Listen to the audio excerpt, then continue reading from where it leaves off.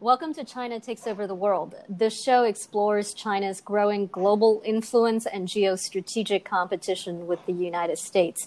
With us today is Richard McGregor, Senior Fellow of the Lowy Institute in Australia.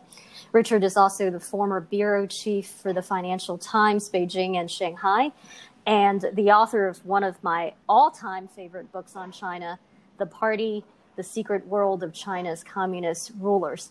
Richard, welcome. Thanks for joining us. Good to be here. For much of the past decade, many in the West have feared and many in China have hoped that China would dominate the world in the 21st century. As it turns out, China did take over the world in 2020, but unintentionally by bequeathing the globe with the COVID-19 virus. The disease has wreaked havoc everywhere. According to the World Health Organization, there are now over 9 million confirmed cases and nearly 500,000 confirmed deaths across the globe.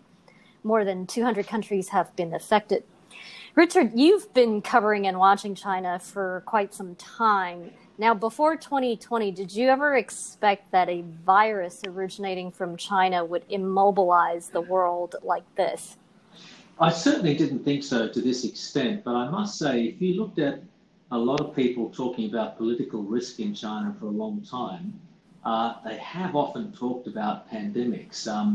But I think people had maybe come, I don't know whether complacent is the right word, but after SARS in 2003, the Chinese took a long time to get on top of that, but once they got on top of it, they did so quite ruthlessly. But not only that, in theory, they set up a playbook within the system with local officials all the way to Beijing to handle the next outbreak of some kind of virus.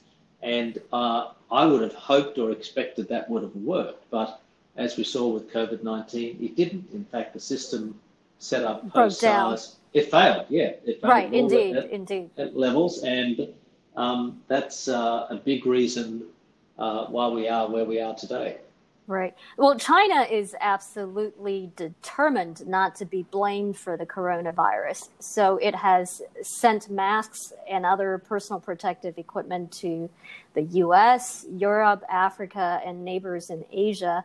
It has even sent ventilators to New York. Do you think Beijing's mask diplomacy or PPE diplomacy is working? And is it generating the type of goodwill and gratitude that China was hoping for? You know, to be honest, it's probably a mixed picture. COVID-19 in China itself, I think, is also a mixed picture. You know, I kind of divide it into two stages. There's the opening outbreak, and we saw what happened there. There was an initial cover-up and all sorts of bureaucratic infighting, which resulted in the virus spreading further and faster within China and then overseas. And then China actually did get on top of infections, I think. No matter what people say about Chinese statistics, there's absolutely no way that, Xi Jinping would be out and about in parts of China if the system hadn't gotten on top of infections. And so we had, if you like, the worst of the Chinese system and then the brutal strengths of the Chinese system, one after the other. Following that, the system switched immediately to diplomacy, mass diplomacy, whatever you call it. And I would say it's a mixed picture there as well. I think it's gone much worse than it should have for the Chinese. They could have done this in a low profile and a generous fashion without demanding thanks at every turn. But I think there's also no doubt that for some countries, the Chinese donations were welcome. You can look at some of the opinion polls in Europe, in Serbia, Bulgaria, Italy, and the like. Plus, it's shown China's strengths in manufacturing. Let me give you one figure, which I think came from The Economist. I think China used to make about 10 million masks a day previously, about half of global production. Within a month, they'd ramped that up to 120 million. And, nobody else can do that. So China just has this enormous state capacity, but the way they, impose it on other people doesn't always win them thanks. Right. In some cases, they have outright demanded gratitude, and they've even drafted the way that that the foreign countries are supposed to express it. Now, as you said, China now seems to have the virus largely contained, while the United States continues to be hobbled by the disease. At the moment, America has over 2 million cases and over 120,000 deaths, more than any other country, including China. And as a result, Beijing is now displaying a fair amount of triumphalism. Do you believe that the pandemic has, in fact, strengthened China, at least vis-a-vis the United States? Well, you'd have to say yes, and it's pretty surprising that's the case. When you go back to about January, February, China looked to be on its knees. We had lots of stories about China's Chernobyl, about the whole system melting down. Look at where we are now in June. China does have another outbreak in Beijing, but they've acted quickly to try and get on top of that. And then you look at the US, where it varies from state to state, obviously, but we've had a surge in cases recently, particularly places like Texas and the like. And that's just a disaster for the US on many levels. And frankly, it's a disaster for American allies as well. China, competition with China, and you know this, it's not just about, it's about many things. It's about trade, it's about, it's regional, it's geopolitical, it's economic, it's technological, but for the Chinese, it's also a contest of systems. And so in terms of internal propaganda, they're going to go to their people, they are going to their people and saying, well, look, our system worked, it was tough, but look at America, it's not working. And that's an invidious comparison for the US to have to endure. Indeed. And in the early days of the pandemic, the Chinese government, certainly on the local and regional level, covered up the nature and seriousness of the coronavirus. It suppressed information in sort of typical communist fashion. It jailed or disappeared domestic journalists who were investigating the outbreak, and then it outright lied in the state media. Now, despite the fact that it is now doing better or appears to be handling the outbreak better than Western countries, especially the US, do you think that COVID-19 has exposed an inherent defect in the authoritarian and repressive nature of the Chinese system, at least to the people in China? And are you seeing any signs at all that the pandemic has rendered the Chinese government or the Communist Party more vulnerable domestically? Well, I would have said that back in February, March. I don't think I'd say that now. The way you described the outbreak is accurate. Secrecy is a feature, not a bug of the Chinese system, as it is of all communist systems. But on top of that, China does have some performance legitimacy when you look at the stewardship of the economy over 20 years or so. I think, though, this is not over yet. The COVID era is not over yet, quite apart from little outbreaks that all countries will have to manage until we get a vaccine. But for China, they're about to go through probably the most sustained economic downturn since the late 1970s. That's not easy to manage. That's new ground for them. They've got the tools to do it. But, I think the US, if the US does get on top of the virus, the economy will snap back. The US has great inherent strengths. And the US, of course, has been in and out of recessions before. Let's see how China handles that. I think that's a really significant challenge for Xi Jinping. We are speaking with Richard McGregor, Senior Fellow at the Lowy Institute in Australia. His latest book is Asia's Reckoning, China, Japan, and the Fate of U.S. Power in the Pacific Century. Now, Richard, U.S. lawmakers across the political spectrum have been furious with China about the coronavirus outbreak, and they've been repeatedly calling for some form of punishment for Beijing. And proposals in Congress have ranged from suing China to ending America's reliance on China for the manufacturing of pharmaceuticals. What type of measures do you think would actually hurt China or serve as proper punishment?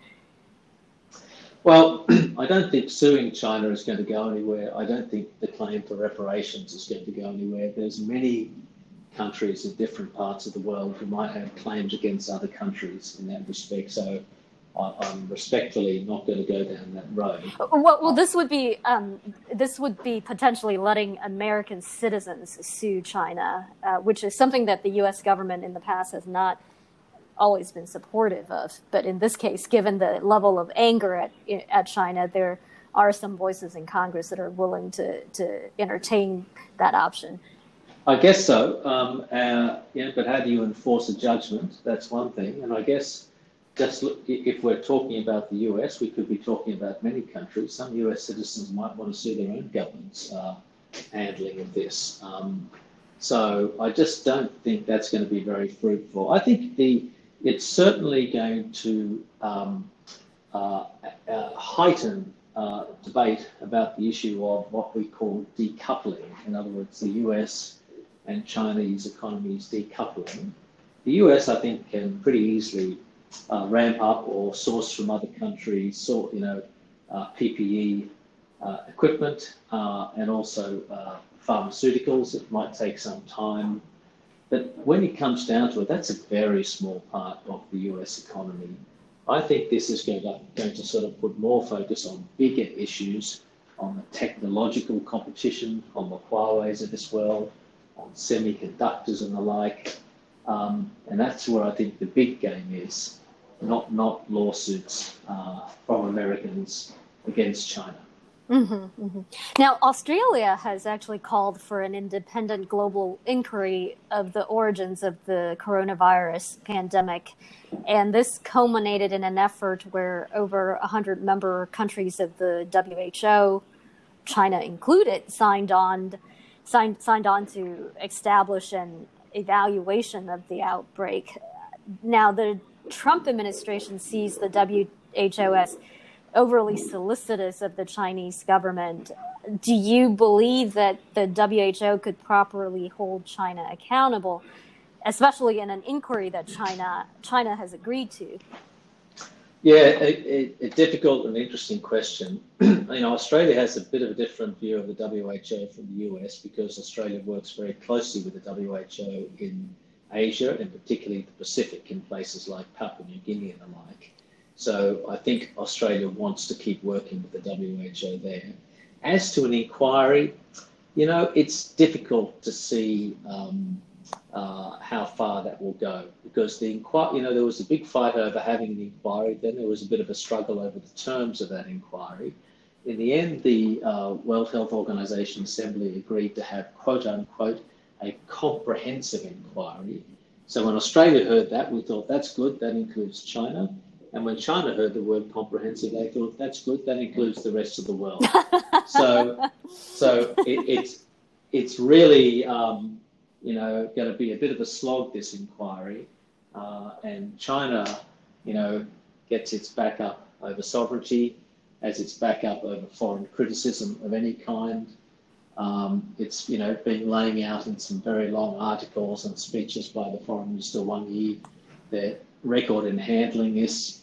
So that's a fight yet to come, I think. Mm. Chinese President Xi Jinping has been far more aggressive than his recent throwing China's weight around the world.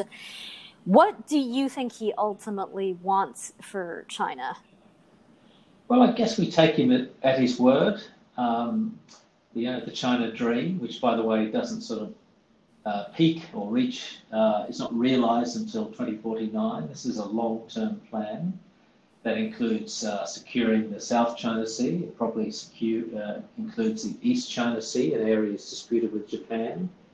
Most importantly, it includes Taiwan, and that's just on top of other global entanglements that China might be involved with India, with the sustenance and extension of the Belt and Road, moulding international institutions like the UN to make them more friendly or more reflective of China's priorities. That's what he wants, and that's what he set out. And I guess in the short term, Xi Jinping is very unlikely to step down in 2022. He hasn't named a successor. let's say he has 5 or 10 more years in office after that, what does he want his immediate legacy to be, quite apart from the targets he set for 2035 and 2049? That's an interesting thing to contemplate, and I would have thought he'd have to have some sort of achievement on Taiwan, perhaps the opening of formal political talks for unification and the like. And that, of course, will require China to put Taiwan under enormous pressure, because there's no appetite for unification in Taiwan itself, as you know. So that's one thing that I'm trying to keep a close eye on and think about. Now, all of these places you mentioned, the East China Sea, the South China Sea, Taiwan, etc., these are all places in China's backyard. Do you believe that all China wants is to supplant U.S. leadership in Asia, or does it have ambitions to kind of take over the existing order of the world? Well, I think you can't just say it's about the region, because if China supplants the US leadership in Asia, then that has global implications to start with. This is the center of the global economy. That naturally gives you influence elsewhere in Europe, South America, and the like. And it's not easy to supplant the US in Asia. It obviously depends on what the US itself does.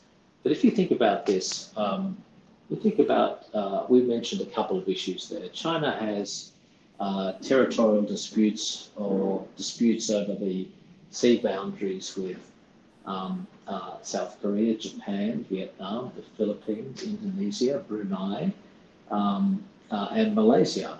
So it's not so easy if America says goodbye and China can't step very easily into America's shoes because it has so much skin in the game, whereas America has no territorial disputes of any dimension in the area.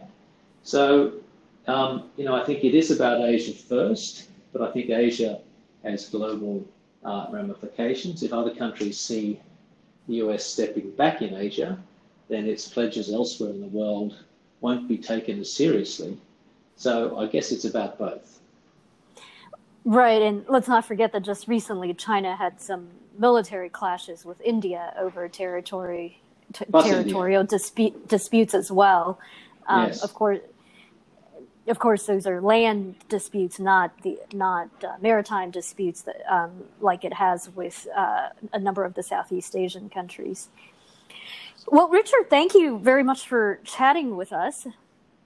Thank you for having me, and good luck with the podcast. Thanks very much. This is China Takes Over the World, and I am Ying Ma.